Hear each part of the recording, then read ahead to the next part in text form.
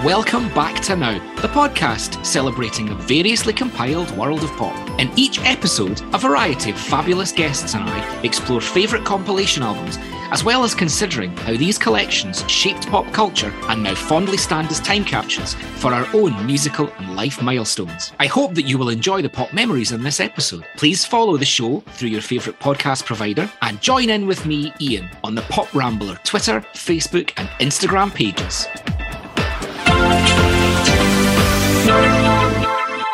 Joining me today is music supervisor and publisher Lucy Bright. Lucy started out at Mute Records working with artists such as Nick Cave and Depeche Mode, and she then moved to Warner Classics for 6 years before leaving to manage composer Michael Nyman. She joined the film and TV department of Publisher Music Sales in 2008, overseeing an extraordinary roster of film composers, including Gabriel Yared, Jocelyn Pook and Philip Glass. And in 2020, Lucy launched her own music publishing company, Bright Notion Music, which currently represents and nurtures some of the world's most influential artists and composers working today. Lucy has music supervised some of the most critically acclaimed British films of recent years. Samantha Morton's directorial debut, The Unloved, Lynn Ramsey's BAFTA-winning short, The Swimmer, Justin Kurzel's Assassin's Creed, and most notably and recently, the 2022 Cannes Film Festival Award-winning Aftersun. And Lucy's work in television is equally renowned, including Southcliffe, McMafia, Shane Meadows' This Is England 1990, The Virtues, and Life After Life. Lucy, welcome back to Now. Lovely to be here. Thank you for having me. So we're going to have to cut straight to the chase and talk a bit about the Cannes Film Festival. Congratulations. Oh, I'm so proud. It was a beautiful team and it's a gorgeous film, and first-time director, Charlotte Wells. It's gorgeous. I can't wait for everyone to see it. So that was a treat. It was my first time back at Cannes for probably 3 years.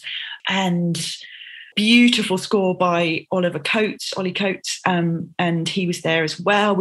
It was really nice to kind of finally be together to celebrate this film. So yeah, really nice. And it's getting fantastic reviews as well. It really is. I think it's really touched people. It's funny because when you work on something for a year, like I have done on that, and you read a script and you think, you make your decisions whether you want to work on something, partly because of that, and it was a fantastic script.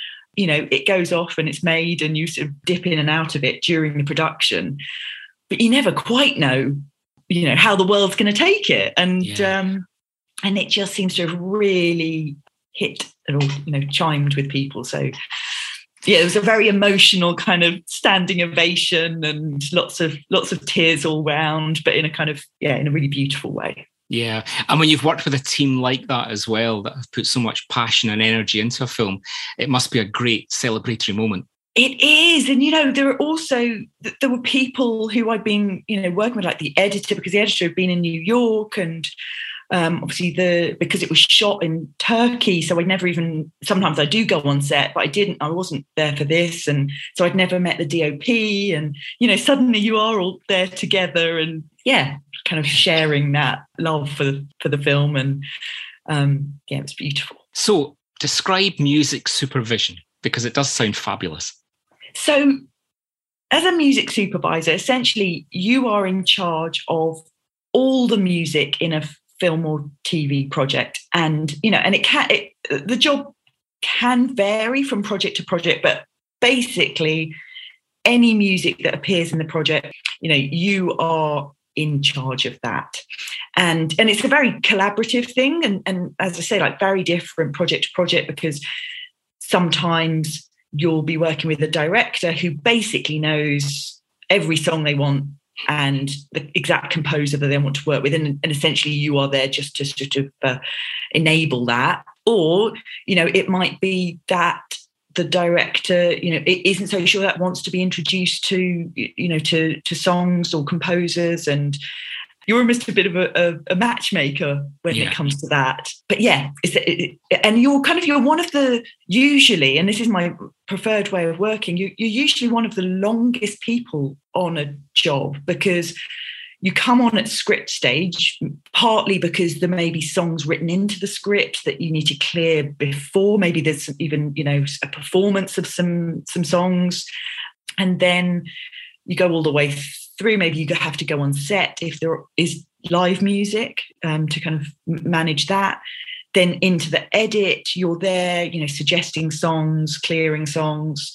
And then you're right at the end doing all the paperwork and, the admin side of things. So, it can be a really long process.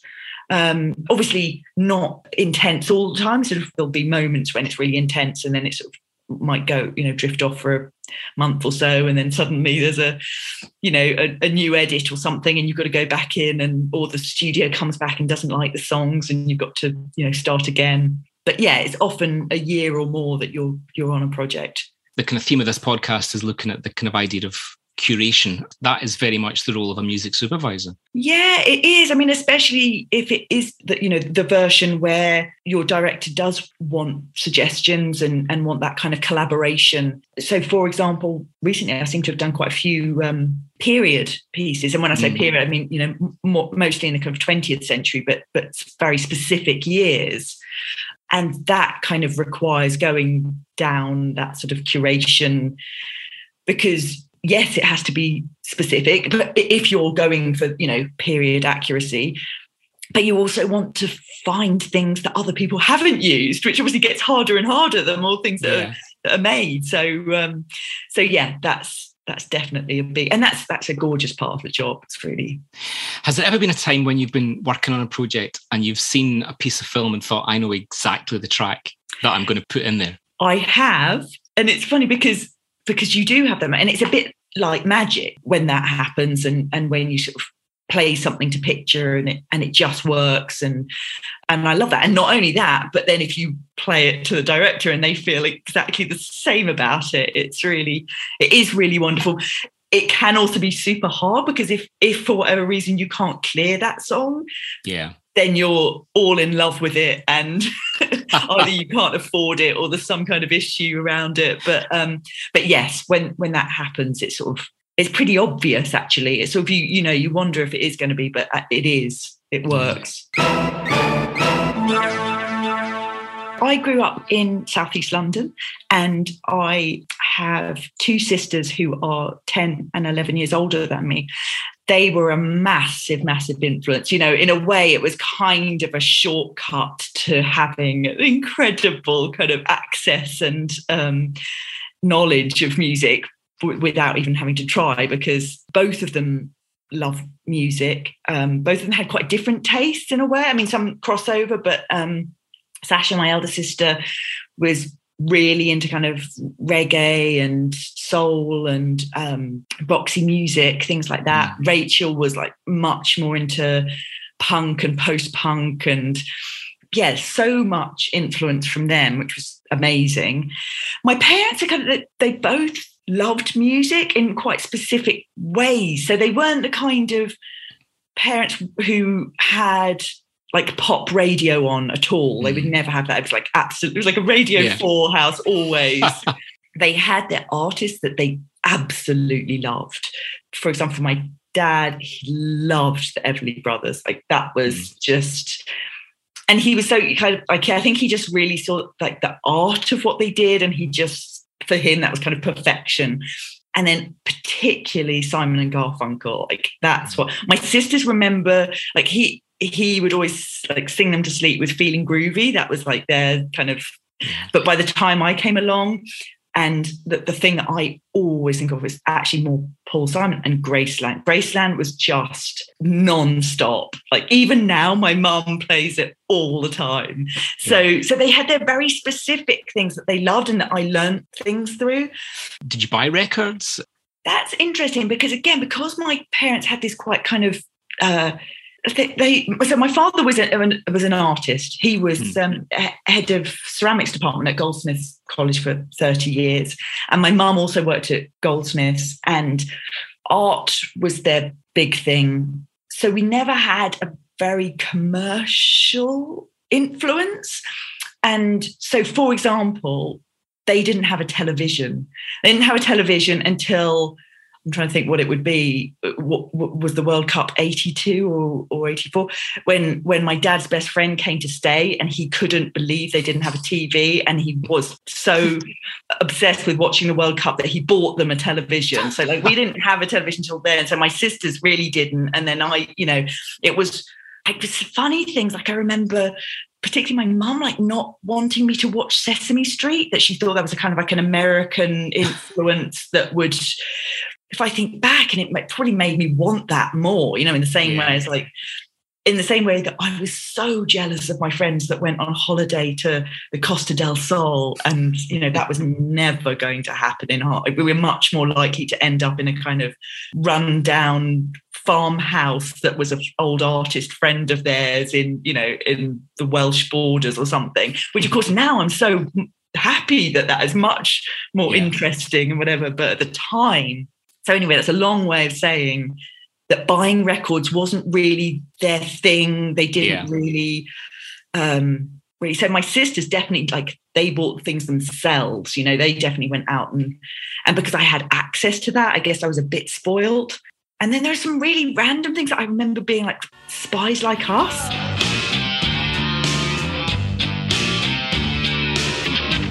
I remember buying the 7-inch of that. Yeah. And I can't think what year that is, but I mean, it's like I must have been under 10 or something. But I remember being like, I saw the film and I loved like that song. And then I don't think I even understood that Paul McCartney was the Beatles. Like I didn't. So it was just sort of very random bits that I would pick up. So I think, things like that. Mm. Sasha, my elder sister, her father-in-law, Clive Arrowsmith, is a photographer, and he shot the cover of Band on the Run. That's the famous photo of them in the spotlight is Clive. So he's always really good for sort of stories about those kinds of things.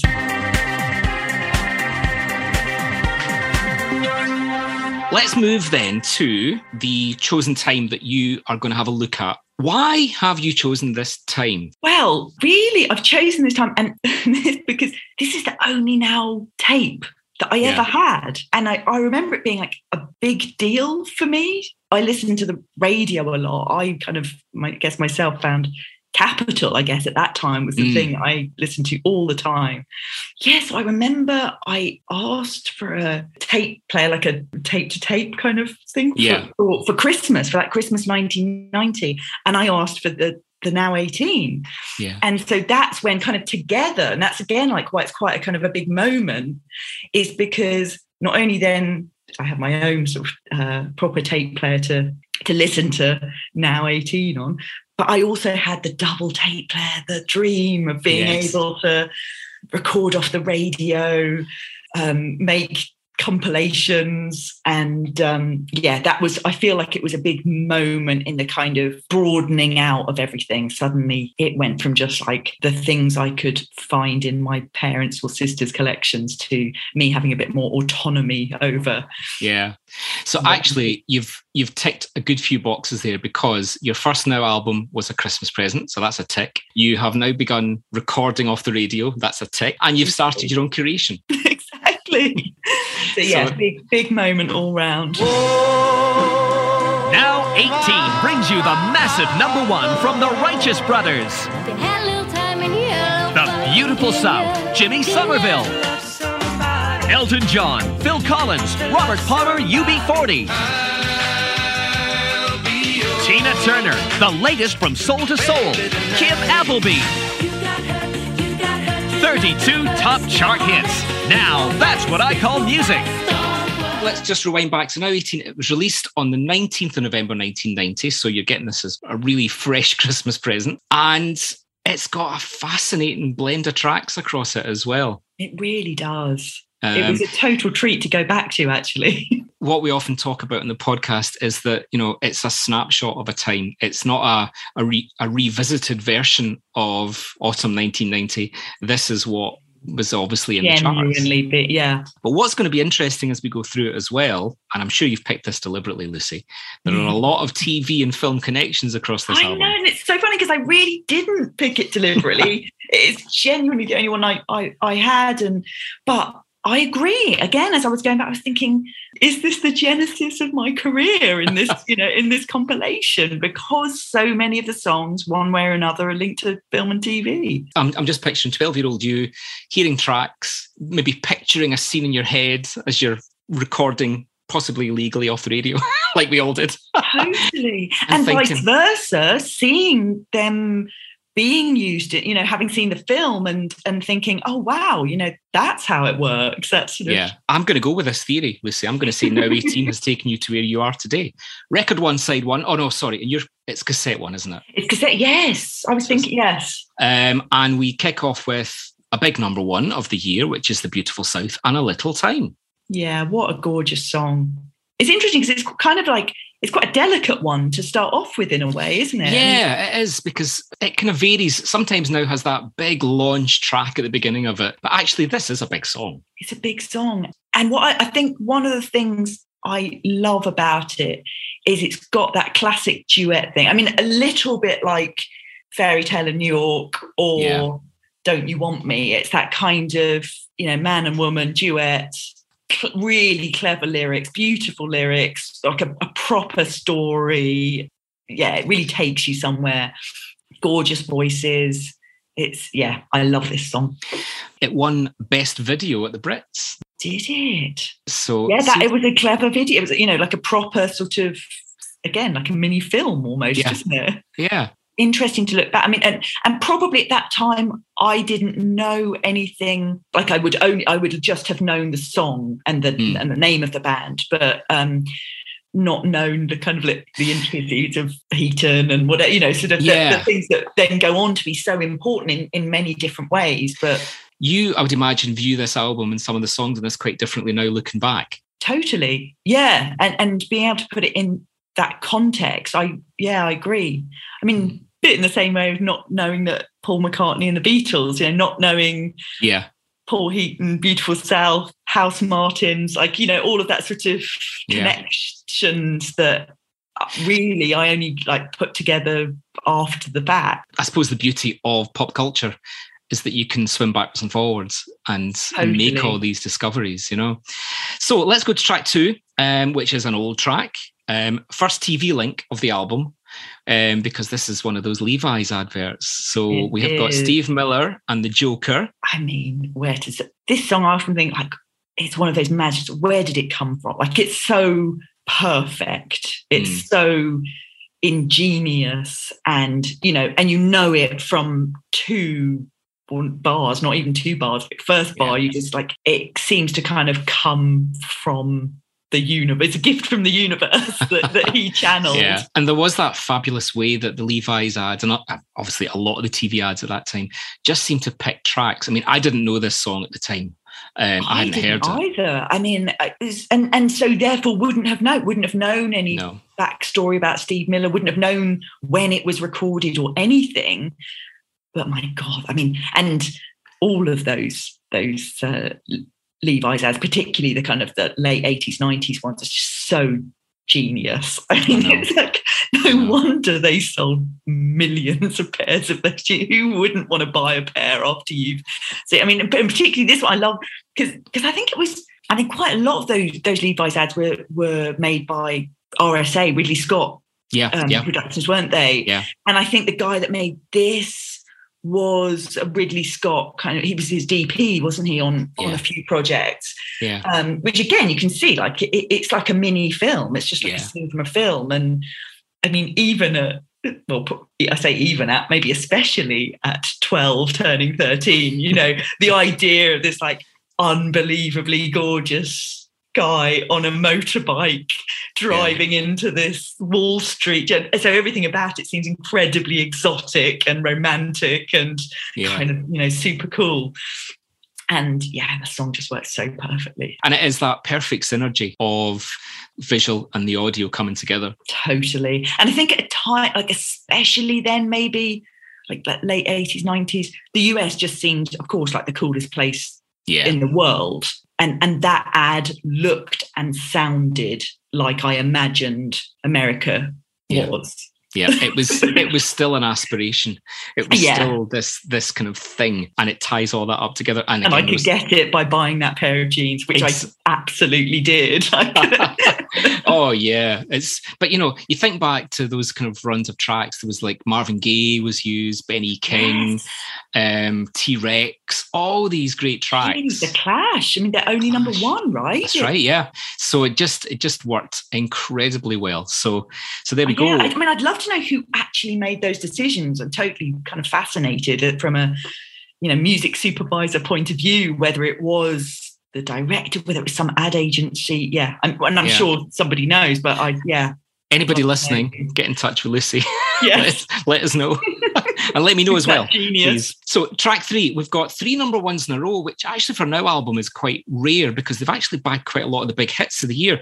And it's Sacrifice by Elton John, a big comeback record for Elton John. It was a big moment for him. It really was. And, I definitely feel like even at that age, I understood this was a comeback. I would have known really more like the 70s songs and early 80s songs just from them being played on the radio. Yeah. But this definitely felt like a big moment. I adore him, and I adore him and Bernie together as songwriters. I just think it's a perfect combination, this one. It really is. And you can feel all of the energy coming through it. I mean, it's such a beautiful song. It's a human sign. I mean, it's a wonderful, wonderful lyric from Bernie. So wonderful. I was really lucky. I was invited by Universal Records to a sort of Q&A that Bernie and Elton did a few years ago at BAFTA. And obviously, you've heard Elton talk a lot. Elton can't stop talking about it, which I love. I'll listen to him forever. But it was so interesting hearing Bernie talk about it. And I kind of fell in love with him because he's completely the invisible partner in this, which clearly he loves, and I think feels like he's got the best deal in a way. But he was so sweet, and he was so supportive of Elton in a way. You could really still see this love that they have for each other that must have had some obviously crazy times together for different reasons, but it was adorable seeing them together. Really lovely. Yeah. 4 weeks at number 1, and I think the video with Chris Isaak in the video, which is I kind of want to know how that came. That's sort of odd, isn't it? How did he end up in the video? Again, it's a wonderful 90s aesthetic look to that video. That black and white look is just fabulous. It really is. Yeah, Yasmin Gary looking just like the supermodel that she is, and it's film link number 1 coming up, which is Roxette, from a rather small indie film of the year called Pretty Woman. My God. I mean, I remember watching that film so much because I saw it at a sleepover party, like a friend's birthday sleepover. Ooh. Was that an illicit watching of it? I think possibly her parents didn't really know what it was. But yeah, I mean, what a massive moment, mind-blowing in all sorts of ways. I love it now. I think this is just like such a perfect film in a way. It's really lasted. But also its use of music is brilliant. Again, it's really, really well curated music throughout that film. It's an example of one of those albums, one of those soundtrack albums that just connected, I suppose like Dirty Dancing. It was just that connection between the film and the sound. It really was. And again, like genius. I mean, again, I don't know whether it was the director, whether it's the music supervisor, but the choices. And because this song was already out, wasn't it? It was strange, like a Christmas song or something? Yeah. This had been released. Its full title must have been Love Christmas for the Broken Hearted, it was called. So it had already been around. It's one of those tracks, again, when you hear those drums start at the beginning, you know exactly what's coming. Immediately. Yeah. Now, talking about drums, Something Happened on the Way to Heaven by Phil Collins. I love this song. I mean, I love Phil. Again, another one of those ones where I probably didn't realise his link with Genesis. I probably, I knew the Genesis songs that would have been played on the radio. I probably didn't realise it was the same person in a way. But what I did know, because I saw the film and loved it, was Buster. So I had that moment, and I love this video. It's a genius video. If anyone hasn't seen this video, they must immediately watch it. From a dog's point of view, a dog who has a sort of like dream, dream of being I'm going to dream to be in a Phil Collins video, and this is what it's going to look like. This was Phil at probably his biggest. It was Phil at his most Philist as well. You've got the trumpets on there, the big drums, the big chorus, and it's got hit written all over it. Hit written, amazing musicians playing on it, because Dominic Miller plays on it, doesn't he? And then it's like that incredible brass group, and Track 6, which also got to number 6 in the charts, I've written down here. There we go. Hold On by Wilson Phillips. Yeah, I mean, it's interesting. That song, again, it feels like obviously a song I've almost known all my life. So it's so deep in your DNA. Those voices together. Yeah. I remember, interesting, this was one of the ones where I do remember my sister Rachel kind of explaining to me who the girls were, what the link was to, previous generations of musician, and playing me, the Beach Boys and the Mums and the Papas and whatever, just to sort of put it all in pictures. So funnily enough, that is something that I remember, like I knew from the beginning from her explaining that connection. But yeah, gorgeous. And then, funny, because that video is Julian Temple. I mean, it doesn't look to me like a Julian Temple. I didn't know that. Video, but it is, yeah, because it's in the canyon, and it's the kind of big... totally. It's so kind of California, and on the beach, and in the canyon, in the woods. But yeah, it's Julian Temple. To be fair to Julian Temple, though, you could imagine the call saying, "Would you like to come out to absolutely California for a couple of weeks?" And I could probably fit you in, Totally. And it's probably just come off the back of him directing Absolute Beginners would have been a few. Yeah, it was a few years back. So maybe he was on a bit of a kind of like rise, and they, someone probably picked him up as thinking, oh, that's a cool decision. And I'm gonna have to go back and watch that video now and actually I know, and see. Yeah. Then of course it being used in Bridesmaids, which was such a genius move all round, and it being the girls themselves and everything. So I love that. And it takes that film, and it can take a song into a different context, and suddenly again you think, oh, that's perfect. It's that connection. Brilliant. Okay, so we are working towards the end of side 1 of your cassette with, I suppose, what you would consider a bona fide classic, Nothing Compares to You by Sinead O'Connor. I mean, where do you even start with this? It's just, Prince is, well, he was my first proper concert, having only been to local kind of friends bands or whatever. He was the first concert, which was Earls Court. I mean, I can remember it. So it's funny when memory goes a bit and you can hardly remember things yesterday, but that I can remember so clearly. I can particularly remember the fact that, I mean, I had such a mega crush on him. And obviously, even though I was only like 13, obviously thought that I was going to end up marrying him. And I remember on the way in, we'd gone into McDonald's. I was with sort of my friend, and I wasn't really allowed McDonald's. So it was a bit of an exciting treat. And I got a chocolate milkshake, and I couldn't finish it before we went in. And so I took the lid off to try and kind of like drink it instead. And I remember the whole thing just fell on my face, completely covered in chocolate milkshake. It's so funny because I do remember at the time thinking, oh my God, Prince is going to see this. And that's it. It's over. My dreams of marrying him are over. So yeah, I mean, just one of the, I still now feel the loss of him in a way that it's really painful. And I know, like, I was sad when David Bowie died, but somehow that felt kind of like in the order of the universe, like it was some time or something. But with Prince, it did not feel like it was time. So the foundation of this song being the fact that he, wrote one of the greatest songs ever. Her performance is unbelievable. That video, which of course everyone just sort of was mesmerised by. Which again, that's another interesting kind of quite art house director, isn't it? Because that's John Mabry. Which again, and watching it back, you can see it's so beautifully shot. One of those songs that when you hear it, that's the image you have. Totally. And so strong. The whole thing's so strong. I have to say, it's one of those songs that, even though it is one of my favourite songs, if I'm at all in a kind of sad or depressed mood, I cannot listen to it because it is that strong for me that it will tip me over. Yeah. It's one that just completely resonates down the years. Yeah. It sounds as fresh as it did the day it was released. Yeah, exactly. Okay, so last track on side one is again another film link, and it's a biggie.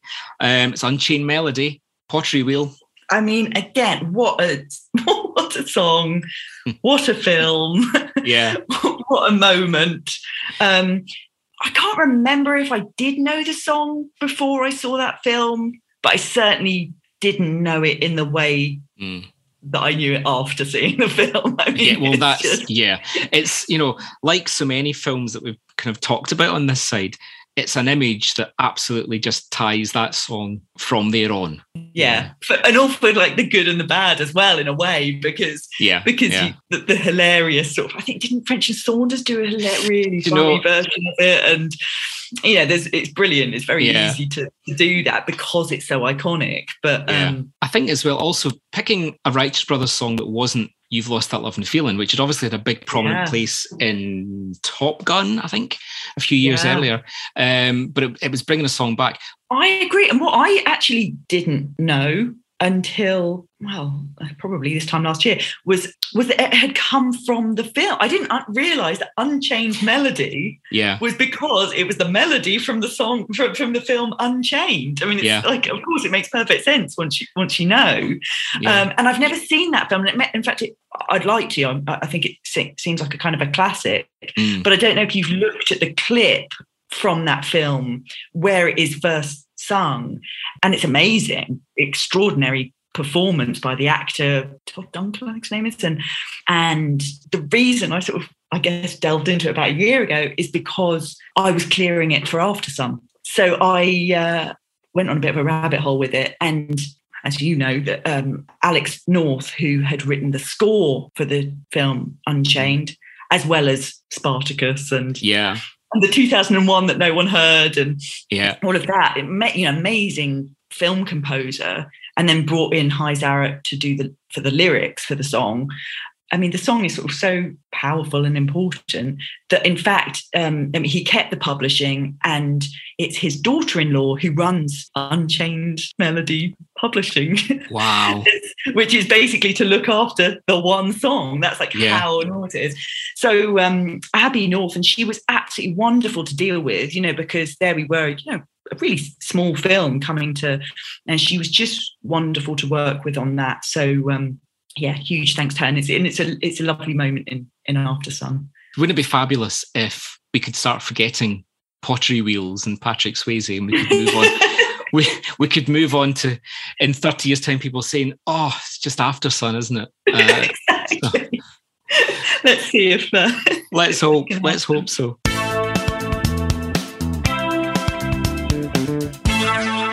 So we've flipped over to side two, and we have got Belinda Carlisle, and We Want the Same Thing. I love Belinda Carlisle. I love the Go-Go's. This isn't my favourite song of hers, I would say. This was the 5th single to come off the Runaway Horses album. That says a lot. That's crazy, isn't it? That's like, okay. For a 5th single, it's still really good. Yeah. So, and it's actually, if you had a tick list of Belinda things, they're all there. There's the big chorus, there's the chanting, there's the punching the air. And I think because it's written by like the same guy who wrote Heaven is a Place on Earth and things like that, isn't it? So Rick Knowles. So as you say, it's got the ingredients. But she's fab. And I've always been slightly kind of she's married to James Mason's son, Morgan Mason, and our father was really close with James and who collected his work, our father's work. So I've always wondered since James died if like his work is in Belinda's house. That's sort of been like my number one thing is if I ever got to meet her, then I could ask if she had my father's horse sculptures in their house. Okay, track 2 is Status Quo, the Anniversary Waltz, brackets part 1. Which means there's another one. Did anyone need a part 2? I hope not. I hope not. Yeah, which would be similarly. I mean, bonkers, and it basically sounds like the same song all the way through, even though there are sort of multiple. It's a medley, but and which is kind of what I guess Status Quo I feel do to everything. I know. All Status, and I don't even mean that badly. It's kind of like it's their thing. It works for them. It works, but again, though, this is the crazy world of now. It basically says this is what people were buying, and let's not forget this made number 2 in the charts. Let's swiftly move on.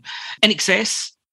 This was the first single from the X album. So this is comeback time for Michael Hutchinson and the band. Suicide Blondes. So this is off X, isn't it? And Kick had been before.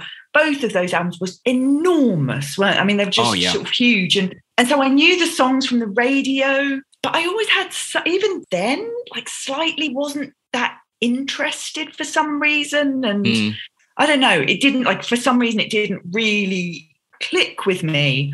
And then there was this kind of like confusing moment of the fact that he and Kylie were going, and I was going probably through this transition from being like a young Kylie fan, like, you know, and I love Kylie now. I mean, I've always loved her, but that sort of was odd because it's like, oh, they're together. What does that mean?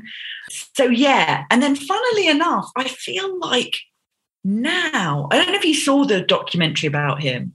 I did, yeah. I sort of have a revisionist view, and actually going back to those songs, I really love some of them. Not particularly Suicide Blonde, although I do think it is kind of genius, particularly maybe it's in its production. It's Chris Thomas produced, isn't it? And there is, again, there's like something that you, within a second, you know it's this song, and probably Never Tear Us Apart. I think that I think is actually a genius song now. Like that kind of has gone up into like one of those songs I feel is in my pantheon. I met him once when I was working at Mute with Nick Cave, and of course he and Nick were really close friends. And so when Nick played the Royal Albert Hall, he was there. He was there with Helena Christensen. So I got to meet him, and he was just quiet and charming and lovely. Which, of course, it turns out that he absolutely was. In fact, like this sort of almost that public persona is not really him. But I think you touched on it. The Mystified documentary does a lot to actually almost reveal what the real Michael Hutchence was, because it really does. And of course, and I guess they say that this song was about Kylie, right? Like something about, you know. The kind of story goes, I think, that they started dating in 1989. And one of the first public appearances was the premiere of The Delinquents that Kylie had starred in, and they were there, and she wore a blonde wig for that. Hence. Sounds great. Yeah. I'm going to go with that. It works. So we'll move on. Track 4 is Public Image Limited, John Lydon. It's a song called Don't Ask Me. It was released to promote a best-of album. I'd sort of forgotten about this song, you know, because in a way for me, you know, it's not Metal Box. It's not. No. But actually, I'm listening to it again.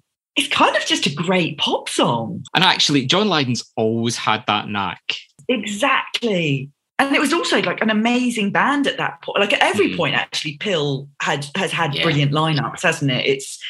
Was it John McGough and Bruce Smith? And like, amazing. I know. I remember at the time getting the cassette copy of this Greatest Hits album, and it's brilliant. I mean, it's really good. I bet it is, yeah. Because it kind of pulls all those tracks together and finishes with this track. So it actually tells almost a narrative. Right. So now, and I was listening to the lyrics and I was thinking, God, you know, he's kind of really ahead of his time in so many ways. And I don't know if you've seen Pistol. I mean, it's a sort of a mixed bag in terms of whatever. I haven't seen it yet, yeah. It's a bit of a pantomime, which is fine. I think it's kind of meant to be that. But one of the things I did like about it is that actually I thought, because I've always thought, you know, I know people can bring up the butter ads or whatever and sort of all, you know, multiple silly things that he's said over the years. Ultimately, I think he's like super cool, really caring. And actually that does come out in the Pistol film, and they recreate that gorgeous film of when he, you know, took the band for that Christmas party of the striking miners kids, and you know, and he's really serious about it. He's like, no, you know, this is important. This isn't a stunt. This is like an important political thing to be part of, and an important thing for these kids. And I really like that. And so, it sort of reminded me, this song kind of reminds me a bit of that as well. Okay, next to that, also promoting a best of, the wonderful Talk Talk, It's My Life. First of all, this was released in 1984. First time round, this only got to number 46 in the charts.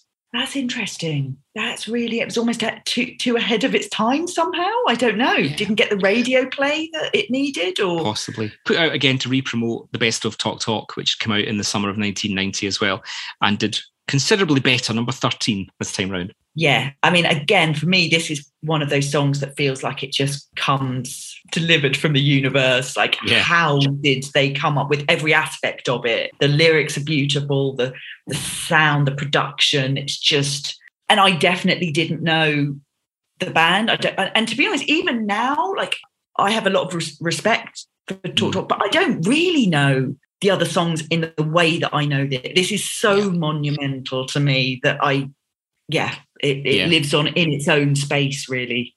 That's a lovely way to describe it, actually. It does. It's almost got a universe all of its own, this song. Yeah. I kind of know nothing about him, and lots of people seem like there isn't much known about him. I think he sort of kind of turned his back on the music industry, went off to live a normal life, and which I totally respect. And I think has increased the legacy and the kind of mystery around Talk Talk, because their canon of work is such a complete piece. And there's probably lots of Talk Talk fans would say, oh, we wish there'd been more. And, who knows? But actually, their albums tell an arc, and it's a perfect one. Yeah. He delivered this gift to the world, and that was it. Yes. Yeah. I think you've got a story about this one.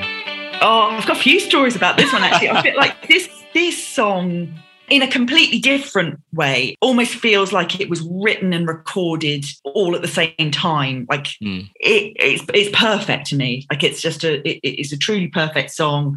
I think for me, it feels like this transition, and certainly for me at that age, this transition of, and I knew, in the broader sense, call them alternative bands like New Order and The Cure, but for me, it felt like my first moment of something that felt from my generation. Like all of those had existed already, but this suddenly felt like, oh wow, this thing is happening now. It felt very new in a way, even though, of course, like as a song, it references sort of whatever, like classic garage band sound in a way. But I was suddenly like, this is a band for the new generation, or a song like an anthem for a new generation. So it definitely is that transition between kind of 80s and 90s, I would say, that it marks perfectly. I loved it. I guess I must have heard it on the radio first. And I remember the following summer, so the 91, we always had every summer a group of students from Louisiana State University coming to stay with us. And there was one who I had a big crush on, and he kept saying to me, I love this band, The Laws. And I was thinking, what is he talking? I have no idea. Like what? And then I realized he meant The Laws, and he meant this song. And I was like, oh, God, it's made it to America as well. This is incredible. It's a beautiful one. So then exactly when I was working on This Is England 90 with Shane Meadows, and it just feels like the absolute perfect song to kind of open that with, and to have that footage of the kind of like the end of Thatcher, beginning of like a new, even though it was still Tories, but some kind of new hope, I suppose, in a way. And it works so, and because the opening of the song, again, it's another one where in 2 seconds you know it, and it puts you in that place. And actually, you've touched on something important about this album and about 1990. There was an optimism. There was a feeling of change. It's evident in a lot of the music that we're hearing here, and more so the music probably of 1991 and onwards. Yeah. So we're almost at the end of side 2. Not to disrespect Tina Turner, but after The Laws, this is a bit of a come down. It's a funny segue, isn't it? Yeah. Again, it's not her greatest song by quite a long way. And even though it's like these two classic songwriters, Holly Knight and Albert Hammond, I mean, it's amazing. Between them, they've got a lot of hits. Yeah, this is. I ended up having a kind of a super fun night out with Holly Knight once, because she'd come to London, and through a mutual connection, our mutual friend had said, oh, she really wants to go to Soho House. And at the time we had a membership, and so we took her to Soho House, and it was just the funniest night because she just sat and told story. It was amazing, everything from how she started out as a teenager. I think she dated Gene Simmons. That's in New York, so that's how she started in with the Kiss lot and started writing songs for Kiss, and then she co-wrote Love is a Battlefield and Simply the Best. I mean, it's how do you even begin to think about life without those two songs? It's just odd. And someone created that, and it was her. Yeah, she was awesome. And then we finish off this side with Robert Palmer and UB40, I'll Be Your Baby Tonight. Yeah, I mean, it's funny because, again, you can immediately hear the UB40. It's just the UB40 sound, isn't it? Yeah. And the Robert Palmer sound. And I mean, I adore Bob Dylan, but I often actually like covers of Bob Dylan songs as much, if not more, than his originals, and which I think it takes nothing from him. It actually means that he writes such great songs that they can be interpreted in many ways and sound amazing still. But yeah, this is just super fun, isn't it? I mean, to give it that kind of to turn it from essentially a country song to a kind of reggae song. And as you say, it's the ability to spot the brilliant songwriting of Bob Dylan and to be able to adapt it and change it, and it's UB40 doing to this what they did to Red Red Wine, exactly. Basically, and it's taking something and moving it on, and this just sits nicely, finishes up side 2 really well, and there we are. You're enjoying this, aren't you? Fantastic. We can go. I wish I'd had more nows to talk about.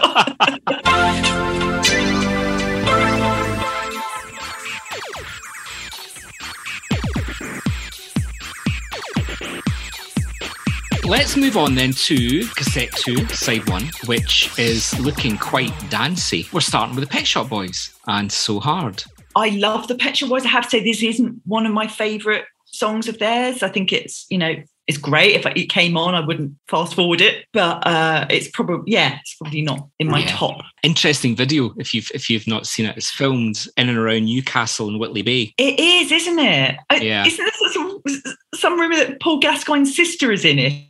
I believe so. Yeah, that's worth going back to YouTube for, isn't it? Totally. Yeah, and of course, because Harold Faltermeyer produced it, didn't he? So I mean, amazing team and amazing sound. It's more interesting because it comes from the album Behaviour, which actually is a very deep, rich, melancholy album, and this song actually stands out on it. And yeah, true.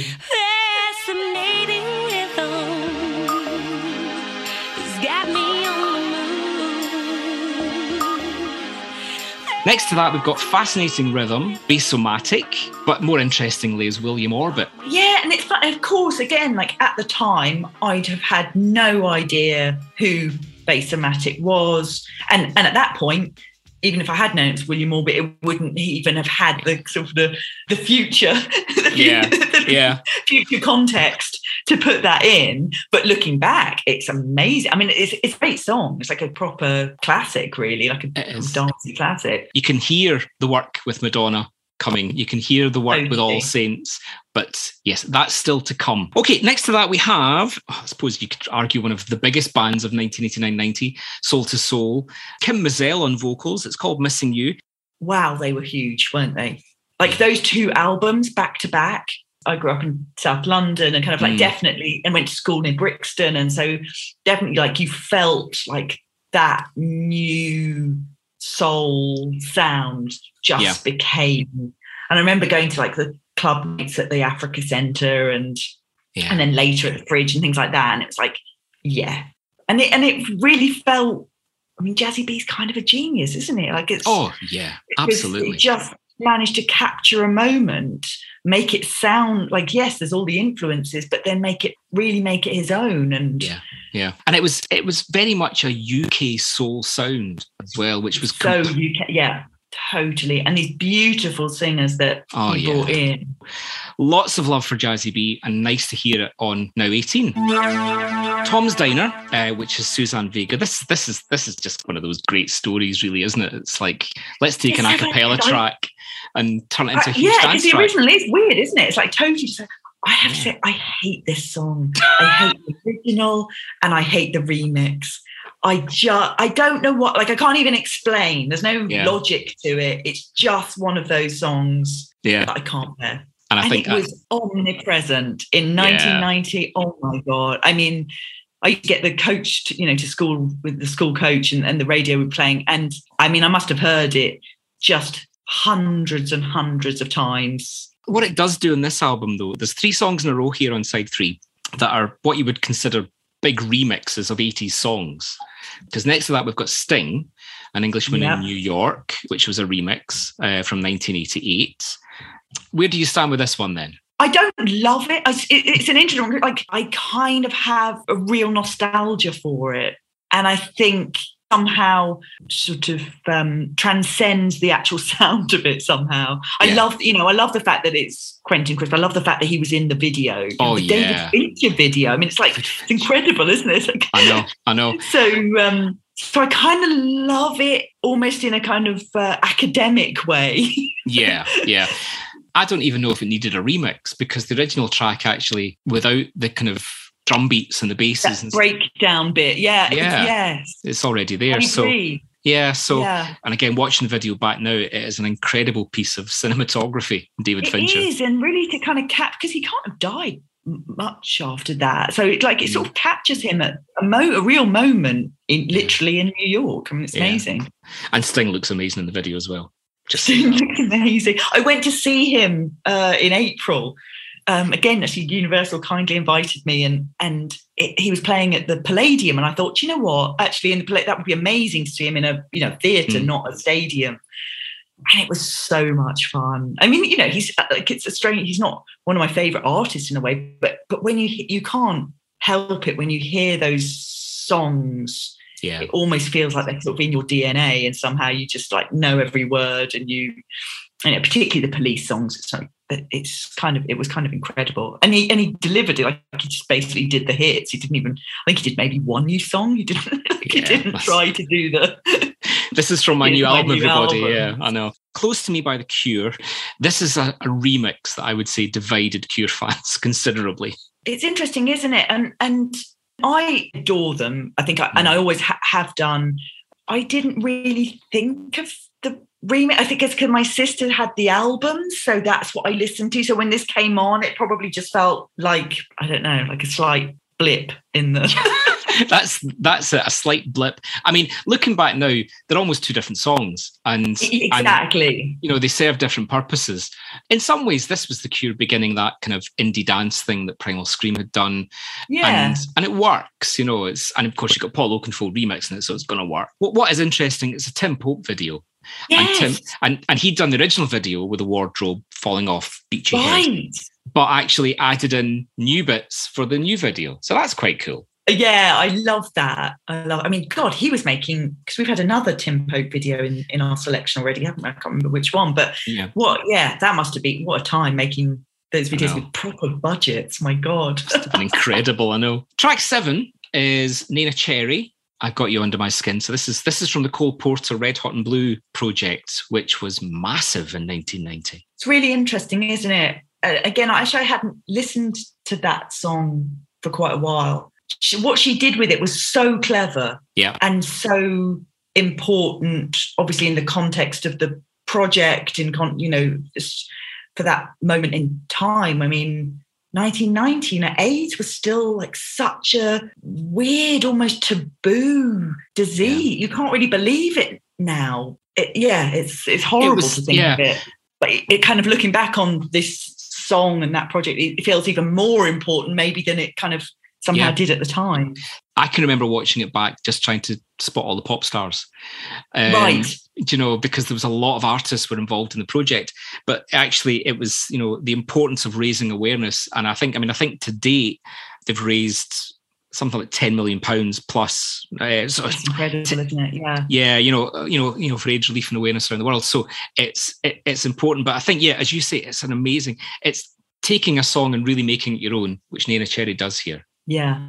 And all props to Cole Porter Estate as well for kind of allowing that, because she changes it completely. I mean, Yeah. Finally, on the dance side, I suppose there's a bit more dance to come later when we flip the cassette over. But Blue Pearl, Little Brother, Naked in the Rain had been such a big song. When I came to this, I couldn't remember this one. No. It's really awful to say it. I couldn't remember it. No, well, to be honest, you're in good company because it only got to number 31. But if people don't know, and I know a lot of people will, but Blue Pearl has quite a legacy. You know, it's youth. Absolutely, yeah.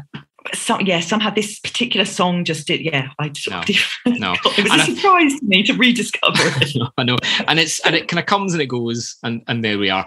Naked in the Rain was such a big iconic track for the summer of 1990. You know, you just wonder, would it have sounded better on here? Perhaps. Maybe, yeah, exactly. Youth, I've got a lot of time for. Kind of love him. I went round to his house a few years ago when an artist I was working with him. He was just great. He was like exactly how you want him to be. He kind of showed me his studio, which also had like an easel and paints. And he's like, he basically just got stoned and either made music or painted. And I thought, that's amazing. Well, I think, is that not the big connection with him and Paul McCartney? Because I think they kind of came together over art. And painting. So, because obviously Youth and Paul worked together on the Fireman project, and I know on the Electric Arguments album, there's fabulous photographs inside of them both painting. And oh, I love it! Just getting stoned and painting together. What brilliant! Sounds. What did you do today? I got stoned and painted with Paul McCartney.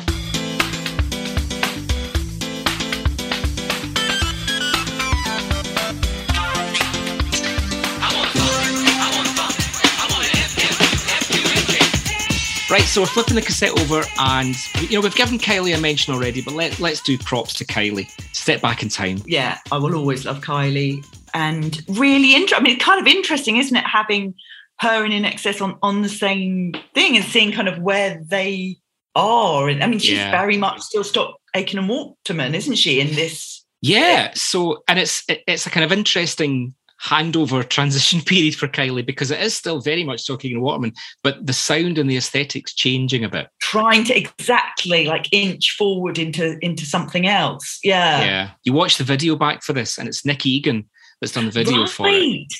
Yeah, which is amazing, because I mean, I always think of his graphics for the Clash and for Dexys and whatever, and to then get him to make this video.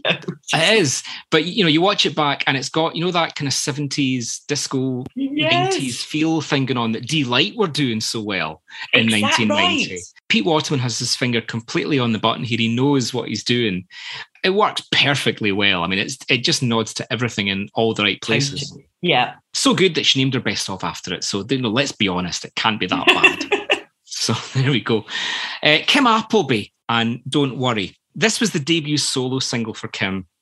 I hadn't realised how quickly this came after the death of Mel. It's really, God, that must have been just a shocking year all round. Yeah. And for then her to come back with this, it's kind of amazing. I was watching back one of the reruns of Top of the Pops that they do. There's a clip of her singing this on it. And it's an incredibly emotional performance, because it is a very, very positive song.